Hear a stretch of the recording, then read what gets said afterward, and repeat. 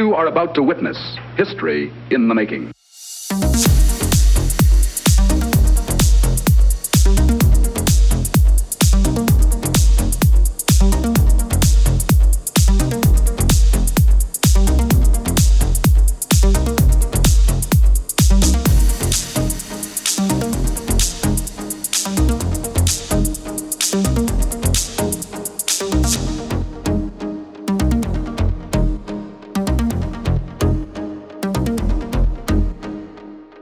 Hello, good morning, good afternoon, good evening, and welcome to another Pop Culture Gamers podcast.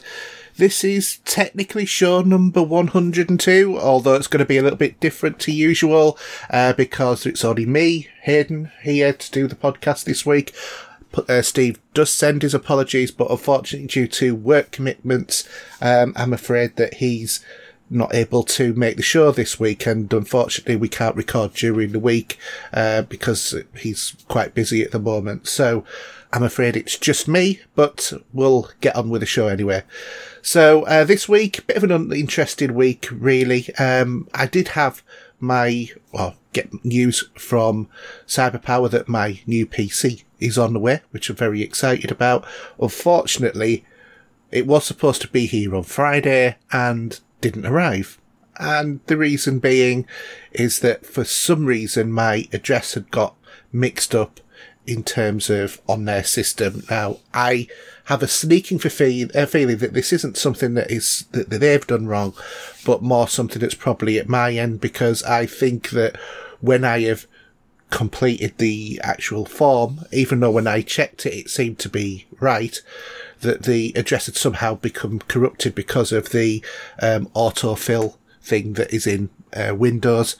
And so, anyway, long and short of it is, I get an email on Thursday evening to tell me, no, we can't, to tell me that my computer is on the way and it would be there the next day.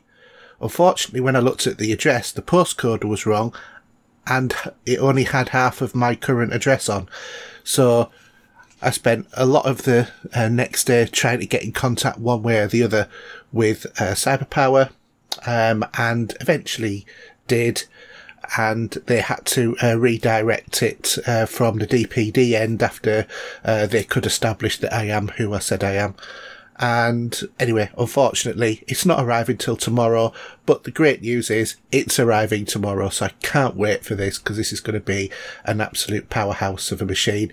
So yeah, I'll be no doubt probably doing an unboxing video. I'll let you see all of that as well. Other thing is, and it was posted on the Facebook group, and I am sorely tempted by this, after all of our conversations about scalpers earlier on in last week's show, but CEX, or the WeBuy website, whichever way you want to call it, but the sex shop up and down the country, are evidently buying up PS5 consoles for £200 higher than what the purchase price was for, where if you've got a disc drive with it, and for the Series X, £100 more. And I have seriously been considering about selling the PS5 or the Series X, given the fact that my PC is arriving. I'm probably going to be playing that most of the time, once that's arrived. But going back later on next year, when the supply issues have been addressed, and actually picking one up again for the same price or less, and obviously, gaining £200 or £300 in the process, which feels like a great idea, but when you actually come down to the practicalities of it all, I'm really not that fond of the idea, because I don't like the whole ideas of the scalpers, and for once it would be nice to sort of like have CEX ending up paying out much more than what I paid for, so I actually get a profit on it. But I really enjoy particularly the PS5 experience, really enjoying that, and particularly when we're talking about the PS5 games like, Miles Morales and all of that sort of thing, the new Spider-Man game. So I don't really want to be without it, so I don't think I'm going to do that. But it was an interesting sort of dilemma that was going through my head for a little while. I just thought I'd air that because I'm sure that one or two of you, if you've noticed that, would probably be thinking something quite similar as well. Anyway, like I said, it's going to be probably a good short show this week, but we'll crack on, and what we'll do is we'll move on to Gaming This Week. No longer a dream, but a reality.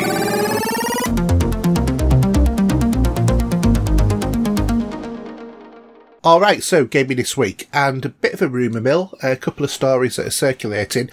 First off is the possibility of Hideo Kojima maybe working on a new Silent Hill game. So, obviously, we've seen the thoughts of the previous demo that was available on PlayStation, and evidently now he might be working on something in that sort of regard, so that'll be quite exciting. The second thing is that there's also a rumour going around that Bluepoint is also looking at creating a Metal Gear Solid remake of the original game.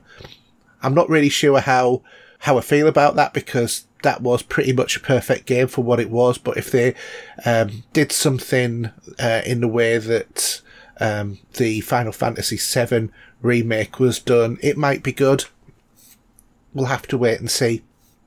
The story will probably still be pretty incomprehensible with the tremendously long dialogue, but we'll go with it anyway, because it was a great game back in the day.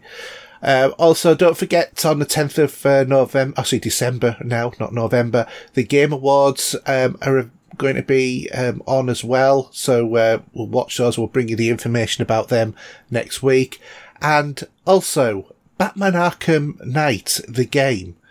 Despite the fact that this game has been out for quite some time, there has actually been some free DLC for it, and that is in the form of 2 new suits, which has been here years after production. So there is now the new anime Batman suit and Zur-En-Arrh suit as well, which sort of like looks a bit like a cross between Batman and Robin outfit in terms of the colouring. So, if you're still playing Batman Arkham Knight, and why not, because it is a fantastic game, you could also pick up those suits to go with it as well. Evidently on PC, there is also a really, really good kind of patch for Batman Arkham Knight, which, gives way for all of the ray tracing that the GeForce cards and all of that have as well.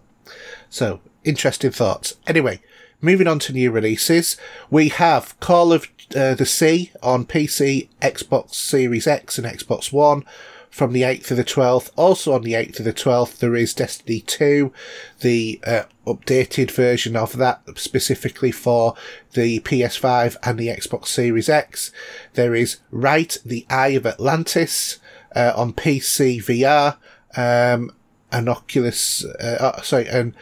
Arcanium Pictures. PCS, that's who's producing it. PC VR is available on. There is also Puto Tetris 2 on Xbox Series X, PS4, Xbox One and Switch. In terms of Game Pass, there is a few different games being added for Game Pass. So for Android, there will be Rage 2, Android and console, Control, again Android and console, Monster Sanctuary.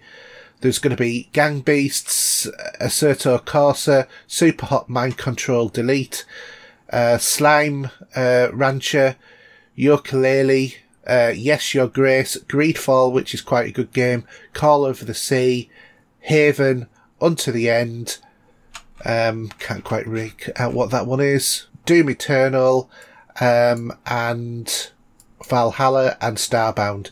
So there's a few different games that are going to be on there. Epic Game Store, we have Cave Story Plus, which is available free now until the 10th of December. And then from the 10th of December, we have Pillars of Eternity Definitive Edition and Tyranny Gold Edition, which is also available on there. No other news on any of the other sort of games that are available anywhere else for free, but we'll keep you posted if we do find any. So in terms of gaming this week. My main form of gaming this week has been playing Spider-Man Miles Morales. I completed the story line last week, and I'm just really going up completing all of the sort of trophies and cleaning up the city. I'm going to clean up the whole of the city first, and then go on to New Game Plus and play another run through the story in order to get the platinum on this game. I'm really enjoying this, actually. It's been a really good story. I've really, it's more of the same of the previous Spider-Man, obviously, but with much better visuals. You can switch those visuals on and off so you can get to see what like the PlayStation 4 and Pro version of the game is like, but it's really enjoyable. The story's not very long, but the content is really taking up some time in order to, go around and complete it. And the combat challenges and stealth challenges, etc., are actually quite hard. Even if some of them playing on easy, which I'm not, they are quite challenging in terms of the way that you have to approach things, such as, especially the stealth sort of challenges, because the slightest thing and you get noticed and that's the end of the challenge. So, well worth doing. It's really good sort of like story-wise. I feel it's probably a little bit more, in line with the actual, comic book character, of Miles Morales as well. So, yeah, really good game. Definitely worth the investment. Or if you can get it on a PS4, if you don't have a PlayStation 5, I don't think you'll regret it. I still think that calling it for a full price game, considering it's more like a much more expanded DLC in terms of story content, but obviously not locations, is a bit stiff.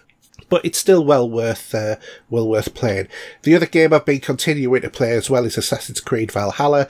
So I'm about 20 hours into this or so now, and I'm now on a sort of like dream quest and in Asgard, which is absolutely fantastic environment to play. Structurally, the climbing is much more of a puzzle than any other part of the game has been so far. Pretty much 80% of what's in front of you can climb in the game, but when you come to Asgard, it's not the same at all. It's entirely different. There's some sort of different types of structures you can't climb, and you have to find alternative ways up. And my God, when you are up high, you really are up high. But loving the game as well. It's a slow burner, is Assassin's Creed Valhalla.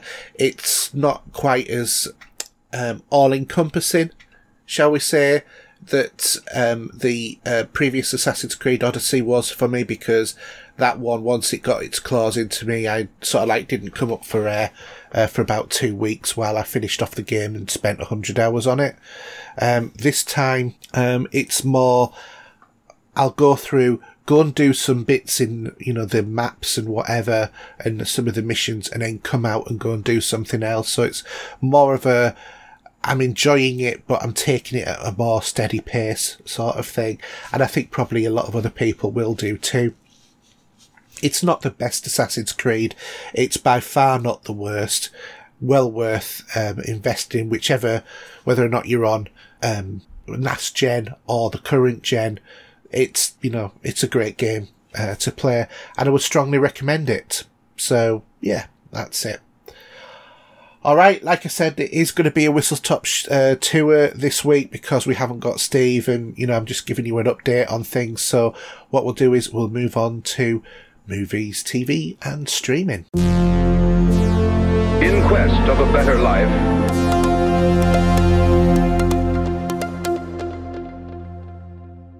Right, so, movies, TV and streaming, and a bit of news first off.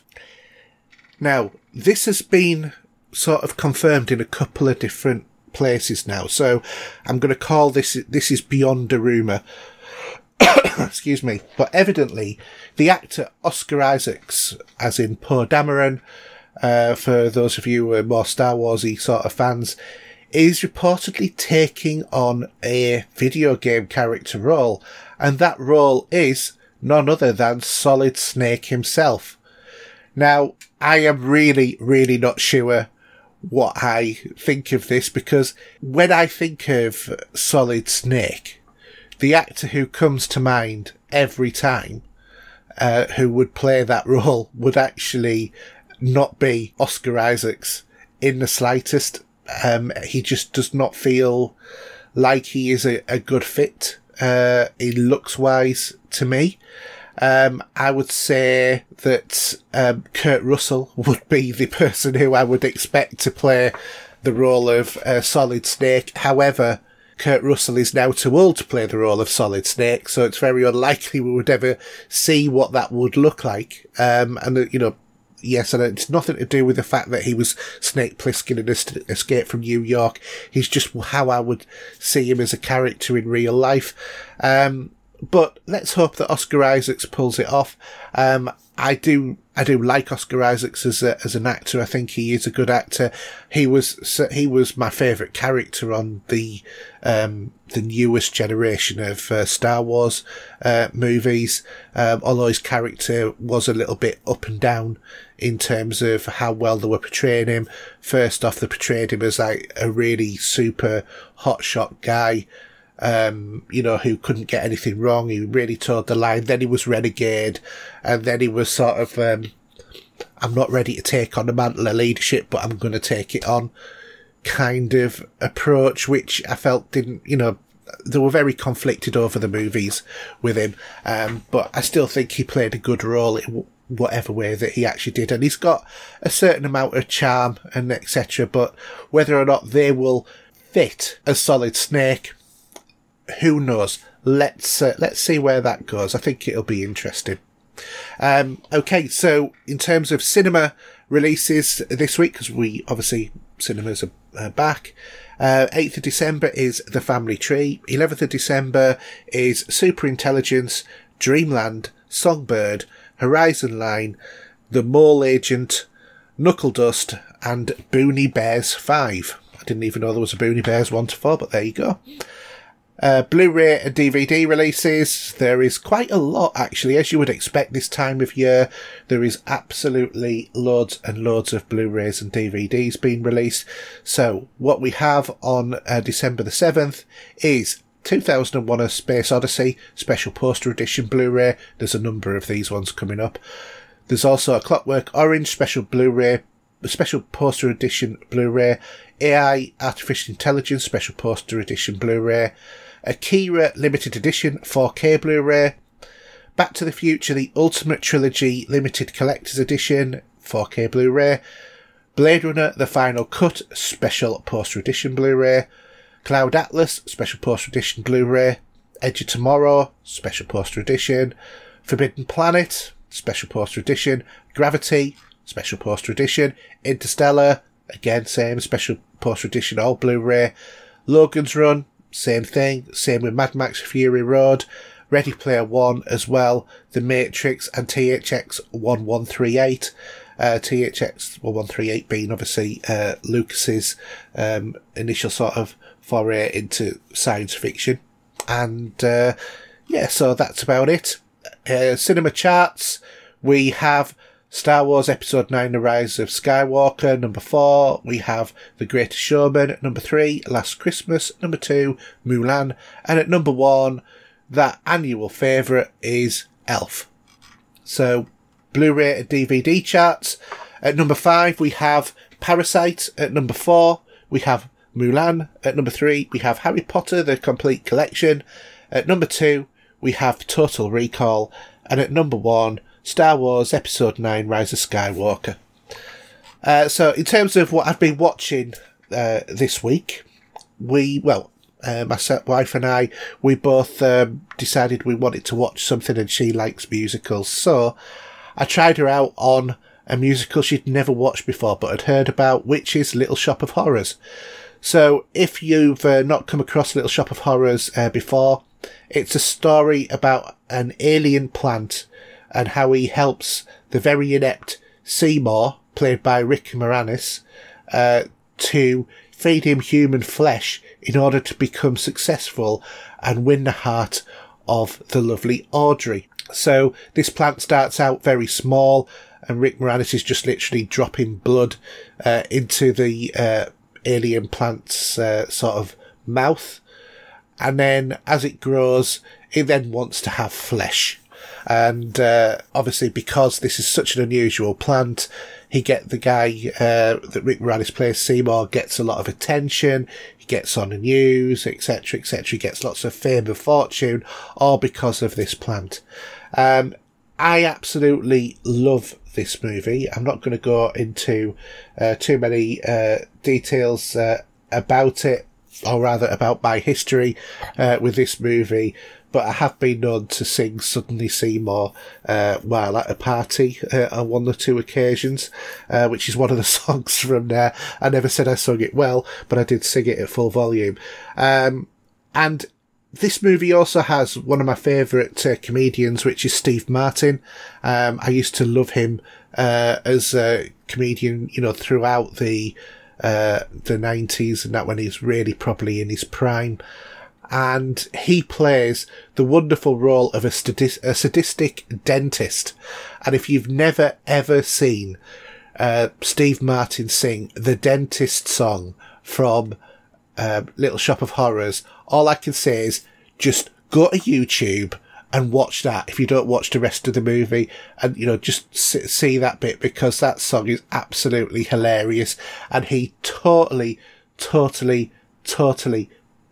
owns that role. There's some lovely guest appearances as well. For example, one of my favourite ones is Bill Murray turns up at part of the movie, and he's sort of like a freaky guy who loves having pain inflicted to him, and he goes to the dentist, and Steve Martin is completely repulsed by the fact that this person, no matter what he does to try and give him pain, he's asking for more and more and more, and he ends up throwing him out. It's absolutely hilarious sort of scene, really well worth watching. Like I said, the music on Little Shop of Horrors is great. It's a very traditional sort of like more modern kind of movie for a musical, but it is really good. Well, I say more modern. The movie's quite old now. It doesn't really have special effects on computers, but the huge model of Audrey 2, which is the alien plant's name, is absolutely amazing when you look at how well the mouth of this plant, because it does have a mouth, sort of syncs with what's been said. And I think it was one of the singers from the Four Tops who was voiced the sound for Audrey 2, the voice for that. But absolutely brilliant. If you've never seen it, it's well worth a look. There's some really catchy tunes on there. Really, really love it. I'm not one really for Little Shop of Horrors. Obviously for musicals, but Little Shop of Horrors is one I will make an exception for. There is this. There is obviously the Rocky Horror Picture Show, which is my absolute all-time favourite musical.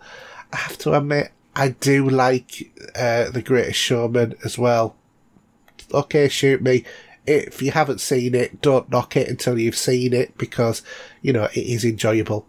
But Little Shop of Horrors, really, really well worth a look. And it has a very surprising ending, because you think it's going to end one way, and it doesn't. It ends in a very different way. So, well worth having a bit of a check out. So, okay, we'll move on now to your listener questions, and we've got a couple of polls as well, and I'm really quite pleased with the results of these polls, so we'll talk about that next. John, what's happening to us?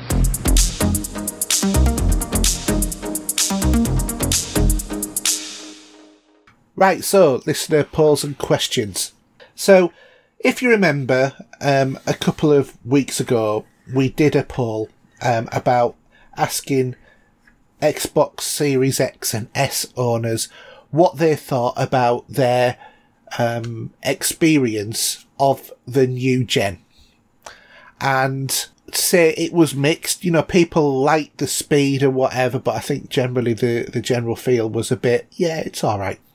So I wanted to see what the views of you all were who bought a PS5. And the results are very much more positive in terms of Sony's console. So what we have is 82% of the people who responded reported that it was better than expected. 14% reported as expected, and 4% reported not as good as expected. So comments that we got was John Cowlin. He said he got his on launch day, no problems, delivered perfectly from Shop 2. Lee Doherty said he got his pre-ordered and he's getting it on the 15th of December and he'll let us know then. So good luck. It's not so much long to go now. John Stangram reported, apart from a couple of crashes during Miles Morales, which have been fixed by the devs, I've been really impressed with my launch day PS5. Just needs a few tweaks to the UI, such as folders and themes, perhaps, but overall, it feels next gen to me, and the controller is superb. And then Simon Malin said, considering the launch during the pandemic, it's been better than any of us could expect. So I think that that's pretty much a fair sort of summation of things there, and everybody's seemed to be really happy with that. So following on from that, we also had the question of which new gen console gives the best next gen experience. So in other words, which one feels like it's next gen the most. And the results of this were, for me personally, I feel not surprising, but I will, obviously everybody's got their own views, but PS5 came out top with 64% of the vote. Xbox Series S and X is 33%, and neither was 3%. So I think that PlayStation seemed to, in terms of a customer fan base at this point in everything, seem to be nailing it better than Microsoft do. Now, for me personally, I am much more of the view that the PlayStation 5 does feel like a new gen console. And the reason why I would say that is because the Xbox One X is exactly the same operating system as is exactly the same as the Xbox Series X. So if you're moving from one to the other, it doesn't feel like any change at all. It just feels like everything loads faster. The controller is so similar to the previous controller that, with the exception of the circular D-pad, which isn't that circular, to be fair, the share button and the slightly more tapered bumper bars and the texture on the triggers, excuse me. Apart from that, the controller feels basically exactly the same as the previous Gen 1, without any difference at all. So much so that I was even able, and this is a positive, I think, I was even able to take my chat pad off my previous Gen controller and just plug it straight into my next Gen controller, and it works. And that is terrific. Don't get me wrong, I'm not knocking Microsoft for that, and I think it's a good idea to have controllers to be forwardly compatible. But it also is part of the problem of why Microsoft have lost out, at least in the beginning.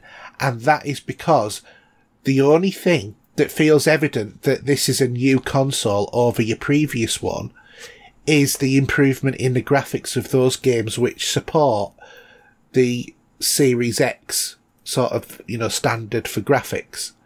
So, to my mind, that is a negative, even though in a year, 2 years down the line, when the games are getting developed much, much more to a much sort of higher standard than what they're being developed now, and the differences between the PS5 and the Xbox Series X will start to widen because of the Xbox having so much more power, right now, this moment, at launch, Microsoft, it feels more like, in terms of a PC, it feels like you've stuck in a new GPU.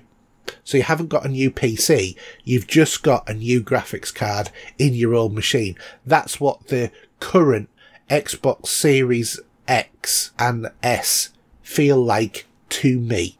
You might not think that, and that's fine. That's your point of view. But for me, it feels like a minor update at the moment.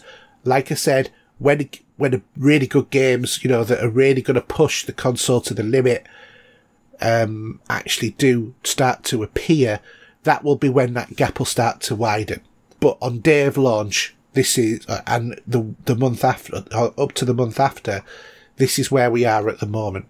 On the other hand, the PS5, you have got the new controller with the haptic feedback. I want to say radical redesign, but it's not radical, but it's a big shift from the very stagnant sort of design changes that they had from the 2 to the 3 to the 4. The DualSense is a big departure while keeping the familiarity of some of the previous. So there is that. But also the other thing that is more next gen about the PlayStation is the UI. And this is where Microsoft have got it wrong. If they'd have done what Sony have done with the UI, then they would have had the best piece, the best console overall. But they haven't, unfortunately. So, in terms of the UI, you have the new cards that have been introduced. The way that everything is displayed is different as well. You have the features like, for example, being able to jump into specific parts of a game. If there's like a trophy that you want, it will take you to that bit where you can go, like in the Spider-Man game, if you want to do the next combat challenge and try and earn that trophy, it will take you to the one that you can go to do that. There's no load. You don't have to zip across the city or anything like that. It will take you straight to there so that you can work on getting that trophy. And that is what I think is so really good, is the fact that Sony have recognised the fact that people actually do like trophies, just like people like Gamerscore. Not everybody. It's a bit of a niche market, but people do, there is a group of people who like them, myself included, and they've put in tools to help support that. Microsoft, on the other hand, achievement-wise, when you were on the store, you used to be able to go in and look at, go from the store to the hub and then look at the achievements. You can't do that anymore from the Microsoft Store. And the way that a lot of achievements are handled, etc., is different, and they've made it worse. So they're actually sort of like, almost like they're discouraging people to collect achievements on the Xbox, which seems to be mind-blowing to me. Why they would, when they invented it as a feature, what they should be doing is making it even more distinct, but they haven't.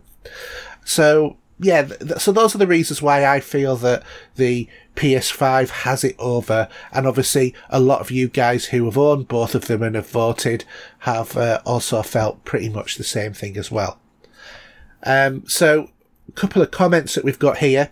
Stephen Miles said he thinks that the Series X for him, it has a super fast loading, seems faster than the PS5. The PS5 controller is great in Astro Bot, but he's already turned off the active triggers in Dirt 5 as it's just annoying, to be fair, but it is early days. And I think that is a valid point. It is early days for that sort of thing. Craig Cole has said he's impressed with the Series X, super fast, and Ace to have his 360 collection on there. But for that new gen feel, he feels that the PS5 has it because of the new controller and some of the new games like Demon's Soul. At the moment, the PS5 feels more like the next gen console, but his Series X feels like a GPU upgrade on his computer, which is exactly what I said. And I know that Craig is more of a PC guy like I am as well. Although in terms of console wars, last gen I was always coming out on Xbox side, but I like to try and be objective in the way that I approach these things. Paul Wilson said the Xbox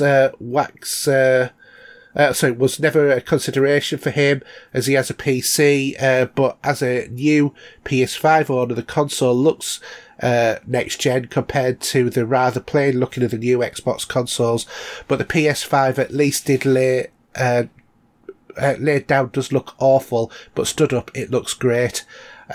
Demon's Souls was his only major incentive to buy the PS5, and he said it's well worth it overall. Now that he's had a few hours with the PS5 and set up, but a tad tight on disk space, thank goodness for external storage. And that's the same for both consoles, to be fair. There is slightly less disk space on the PS5, but in terms of the Xbox Series X, they're both limited to under 1 terabyte of storage. I think 100 or 200 gig less on the PlayStation 5 to the Xbox. But you're soon going to run out of space, especially with the size of games now being, 100, 120 gig in some cases. You're going to run out of space very, very quickly. And the Microsoft solution is tremendously expensive. And it's going to be interesting to see what the Sony solution is to this issue as well. So the last comment that we've got here is from Ant Lewis, and he says the 30 series gives that best next-gen performance, and all I can say is, and that wasn't the question. The question was about the consoles, because obviously a PC with a 30 series graphics card is going to be better than the consoles when you consider that the Series X is probably about the power of a 2070 Titan at the very best. I'm just rough guessing on that, whereas the new 30 series cards are tremendously powerful cards, much more powerful than what's in the current gen consoles or the latest gen. So I'm going to be interested in actually seeing what that difference actually looks like in the coming weeks, because my new card will be a 3080 that will be paired with an i9, so it's going to be interesting to see what that's going to be like. So okay, so that's our poll for the last week or so, and really interesting. And also I'd like to say thanks guys for not making it into a console war and having on fanboyism, because at the end of the day this is just to try and establish, what do we think, what is the best that you can get if you're a gamer. It doesn't matter what console it is. Fanboyism is something that should die a death. Anyway, let's move on to Mark's questions. So this week Mark has said, which console launch through your gaming history has been the most impressive setup from the or step up from the previous gen? I would say out of all of the gens of consoles, the biggest step up was the 360 from the original Xbox. For me, it felt a lot more next gen once you started on that 360 back in the day. Because I personally felt that the last gen didn't actually start until the Series X. Not the Series X, the One X was released, just because the games were still so good on the 360, and they were operating at 1080p, a lot of them, whereas the Xbox One and the PlayStation 4 came along and they seemed to struggle to get to 1080p on anything.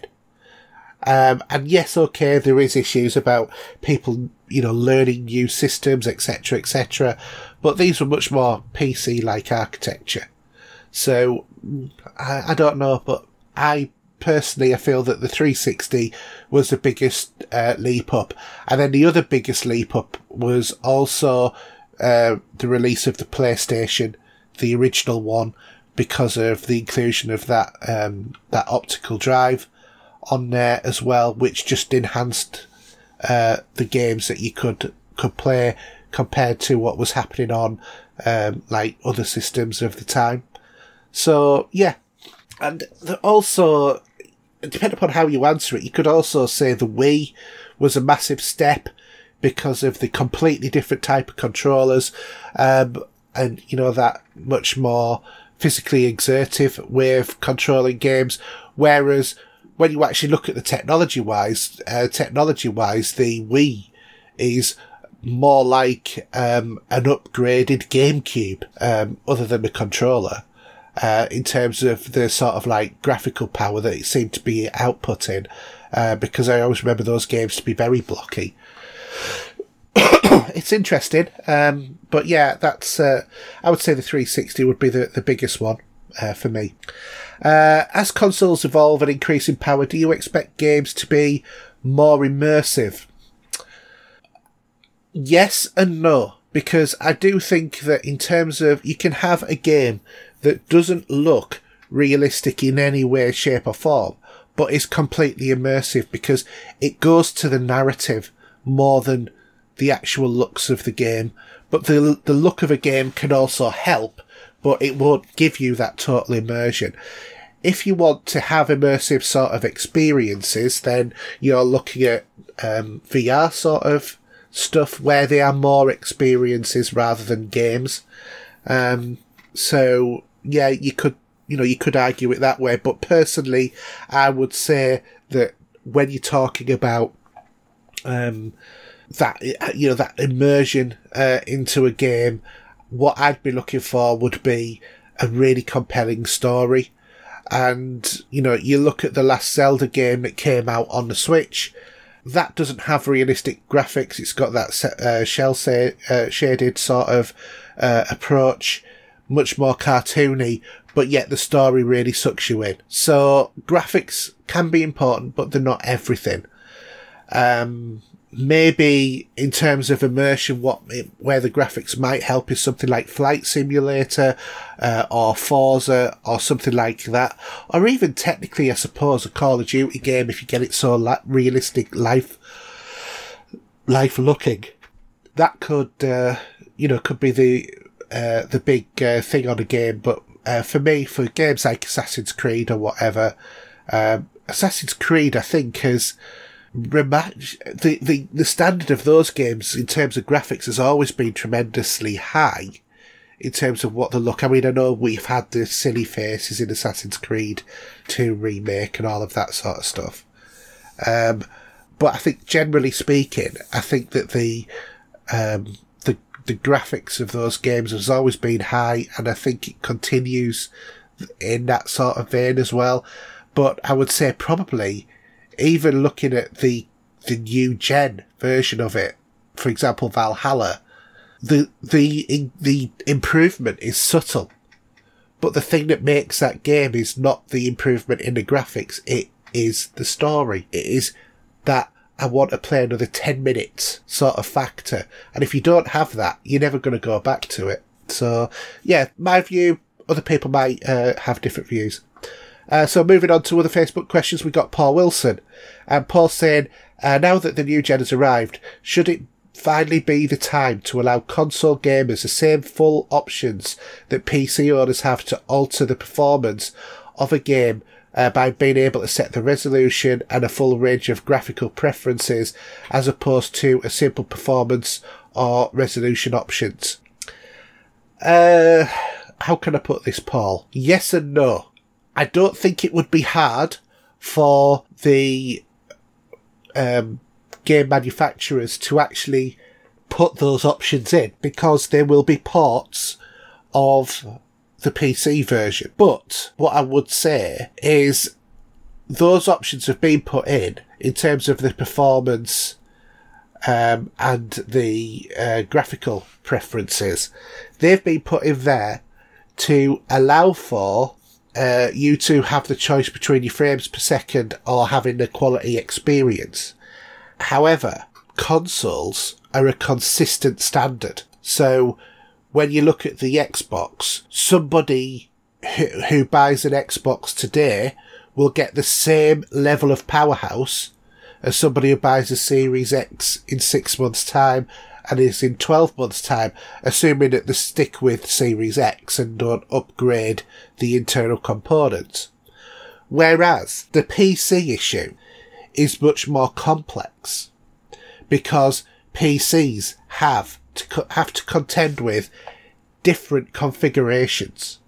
And those different configurations all look at the GPU, the processor unit, how much memory you've got, your storage, what type of storage, and how quickly you can access it, what other tasks you've got running in the background, and a whole host of other things in terms of how well your computer's performing.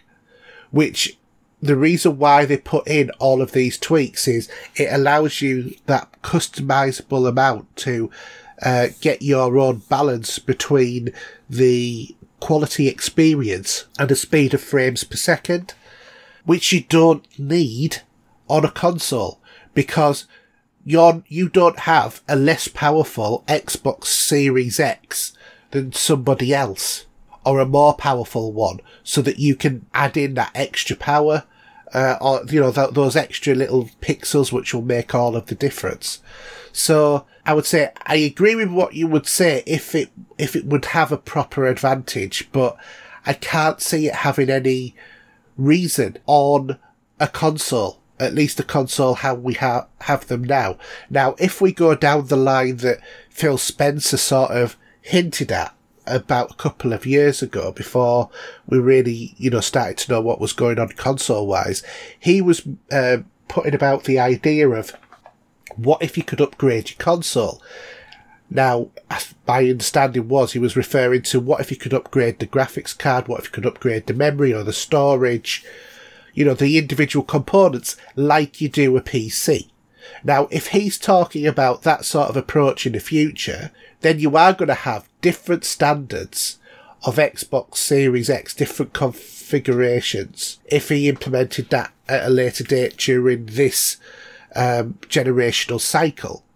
Personally, I think if we do get more consoles next gen, I think that they'll be more modular, so that you will be able to change the GPU. So there will be you can buy the HD graphics card or the 4K graphics card. You can, you'll be able to upgrade things in that sort of way. I think that that's the way that the console sort of thing will go. But I think it'll be much more simple, sort of like, clunk and click sort of fastenings, rather than the way that you have to do with a PC and worry about, is this the proper, PCIe lane that I should be using? Is it the right, is it the right speed? All of that sort of stuff. I don't think that we're going to have that. I think that console-wise, it might go down this line of having this modular sort of design, so that you might have 2 or 3 different varieties of graphics cards. You would have 2 or 3 different varieties of storage, etc., etc.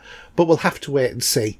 But I think as we are at the moment, no, I don't see the need for it, because the whole point of having the options that are there for performance or for quality are there really to say that the game will run fine with everything switched on, but it will prioritise graphics, whereas you can switch things off and make it look a bit more last-gen-y, and it'll get better performance out of it. People end up being in one way format or the other, rather than sort of like stuck in between. So my view would be, no, I don't think that we need that right now. But that's not to say, if the configuration of machines enhances in the future, that we won't need one then. Moving on to Richard Mortlock's question. With Sony having no plans to do anything new for VR at the moment, do you think this could mean that Oculus will get an even bigger foothold into VR market? Side note, I have them both, and I'm blown away by how much fun wireless VR is with Quest 2. Room scale VR is something else. Well, do I think... I'm not really sure. I'm not really sure at all, because everybody was saying VR is going to be the kiddie, it's going to be the thing. Everybody, we're all going to be basically wearing VR headsets. That's what the feeling that a lot of people seem to have about, well, very early on in the last gen sort of thing when PSVR came out. Now, with wireless VR, I can imagine that is a tremendous experience because you're not tethered. Because you can, it's the one drawback of VR headsets is that you are tethered. But equally, being tethered means that you also can play it as long as you like without having to worry about batteries and stuff like that as well. So there are advantages one way or the other. I am not convinced that VR is the way forward in gaming for a long time. I think that when we get VR glasses down to something along the sort of size and scope of normal glasses, that might be when it takes off a lot more. But I think that VR has manoeuvred itself into this niche area where some people are great fans of it and enjoy the experience, and good on them. That's all I can say. And obviously, you, like me, have two different types of VR. I've got the Dell Visor headset, which is on the Microsoft sort of style of VR, and I've got the PlayStation VR as well. And I cannot remember the last time I switched either of them on. Sometimes I actually think, should I sell my PSVR? Because I'm not using it. But that then sort of like makes me think, no, don't be so silly. Because there'll be that killer game that I'll want to play that'll come out. So, I don't know. I am quite tempted at Quest 2, but that's the cherry on the cake sort of thing. You know, VR, I still think VR has a long way to go. I think it's got itself into a good state. I think it's got a good supporting fan base, but I think that there will be the minority of players for a considerable amount of time. So, will Oculus get a bigger share of the market? Well, you know, look at the support that the Oculus has. But I think there's plenty of room in that market at the moment because of it being quite widespread, and the fact that there is that sort of thing of if you buy it on one store, you can have it on any of them, sort of thing, which I think is a sort of agreement nowadays in terms of releasing VR games because the market share is so small anyway. But it'll be interesting to see where it goes. But 3D TVs never took off, and I just, for the same reason, people don't like wearing stuff on their heads to watch something, and that's why I think that VR will not succeed the same way. That's not to say it won't and hasn't established a niche, because it clearly has. Lee Doherty says, what's been your most next-gen moment with the new machines when you realise that the tech had just taken a jump? That's a good question. On the Xbox Series X, I'm still waiting for it. I really am, because, as I said, I feel because of the lack of anything to support this being next gen other than the speed of loading, I would say that the Xbox sort of side experience feels like a GPU upgrade. It doesn't feel like a new console. And my son, who's also got a Series X, I'm not kidding you, I've never seen him so disappointed in anything, ever. Because I thought he thought it was going to be all that, and he's just not impressed with it. He's much more impressed with, a PlayStation. And this is from a kid who, if I cut him in half, there would be an Xbox, logo striped right the way through his body, because he is a total Xbox fanboy. And I'm, not being insulting to him, but he is. And he learnt a lot of that off me, because that's how I kind of started off. So, yeah, Xbox wise, I haven't had that experience yet. PlayStation wise, whether or not you could say it's next gen or it's just something new, but the way that the cards work and the controller, the cards because I like all of that, data about the game and being able to, jump into certain things. I really like that, but I know a lot of people won't be bothered. And the controller-wise, do you know what? I really like the haptic feedback. I really like the interruption in the controls because it gives an extra level of control that you have to have in order to be able to use the controller itself. So, yeah, I'm a big fan of the new haptic feedback and what they've done there. So, yeah, interesting. Really interesting to see what everybody else's thoughts are on that. So, okay, so last question of the evening, I think, is from Jason Toon, and he says, if you could choose any game or book and turn it into the next big budget production for HBO Max, what would you pick? And it can be made into a show or a movie.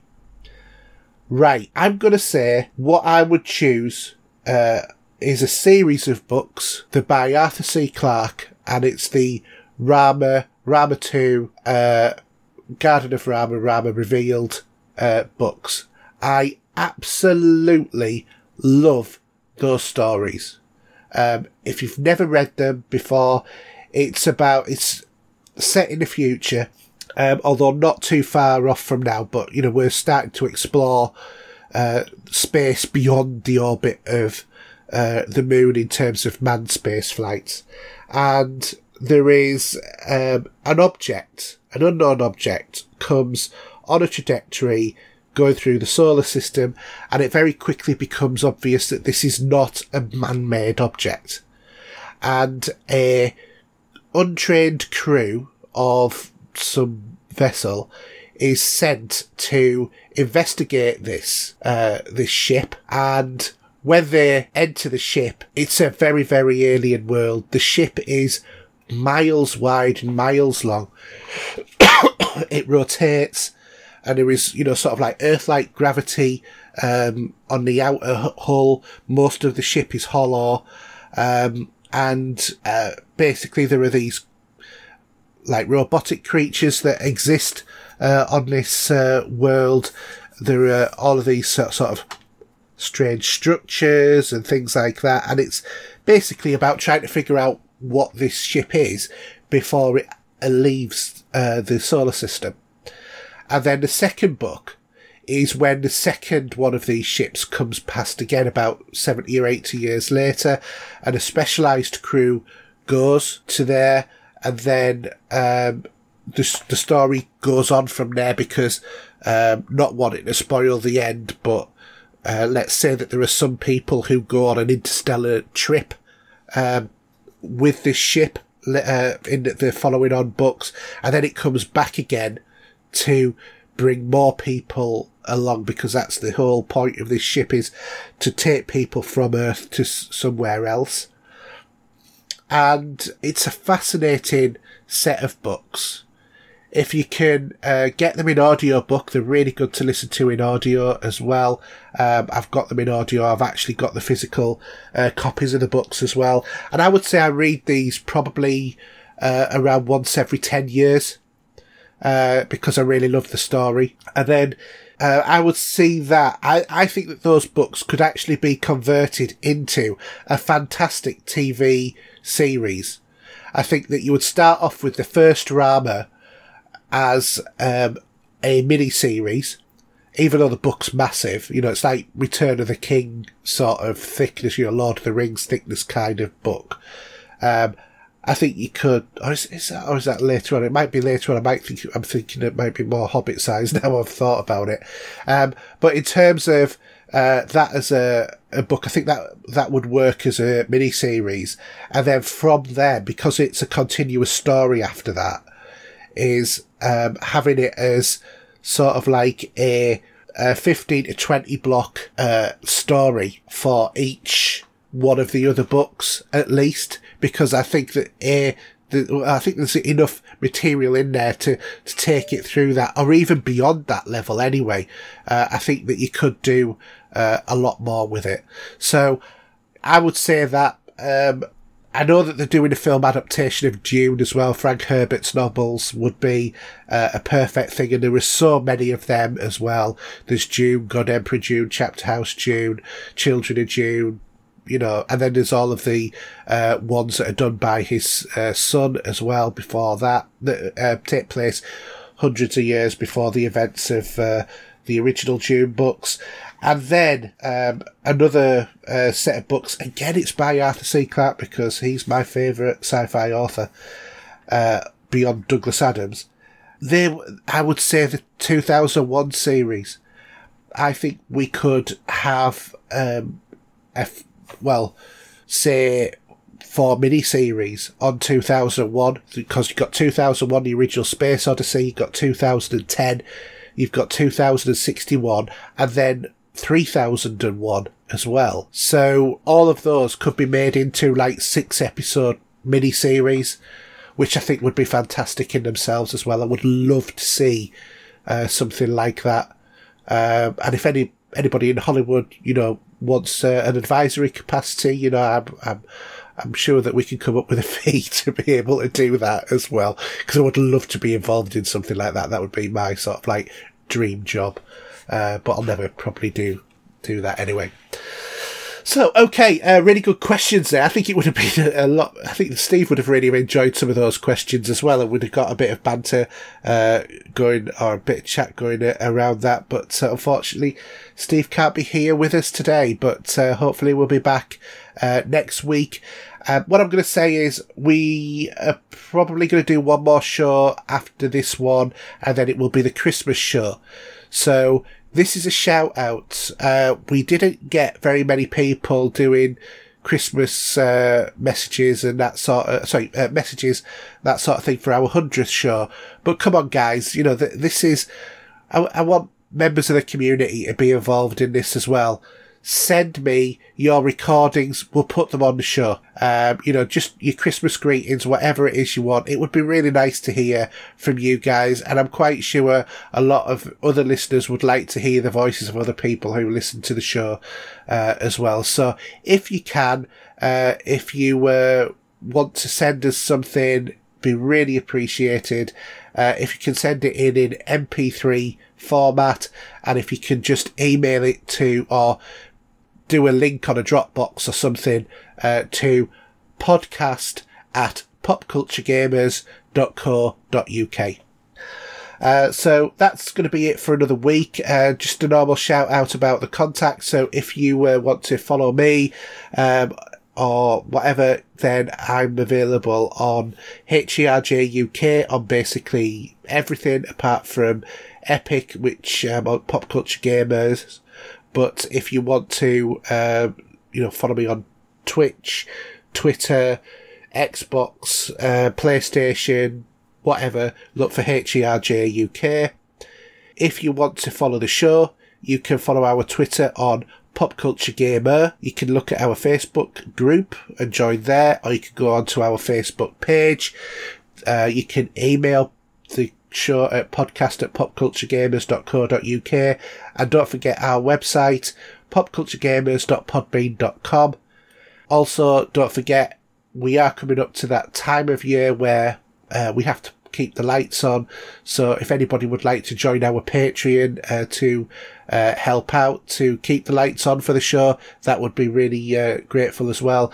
We do have a new tier of membership, which basically means that you'll be one of the poll champions. There's 2 available, and what that will mean is that you will be allowed to decide what you want for the polls for up to 2 shows a month. So that's that's on the normal tier, which is just like a thank you and a shout out and an email sort of thing. So if you want to join either one of those, please do. And that's it. So all I'm going to say is live long and prosper, and have a good week.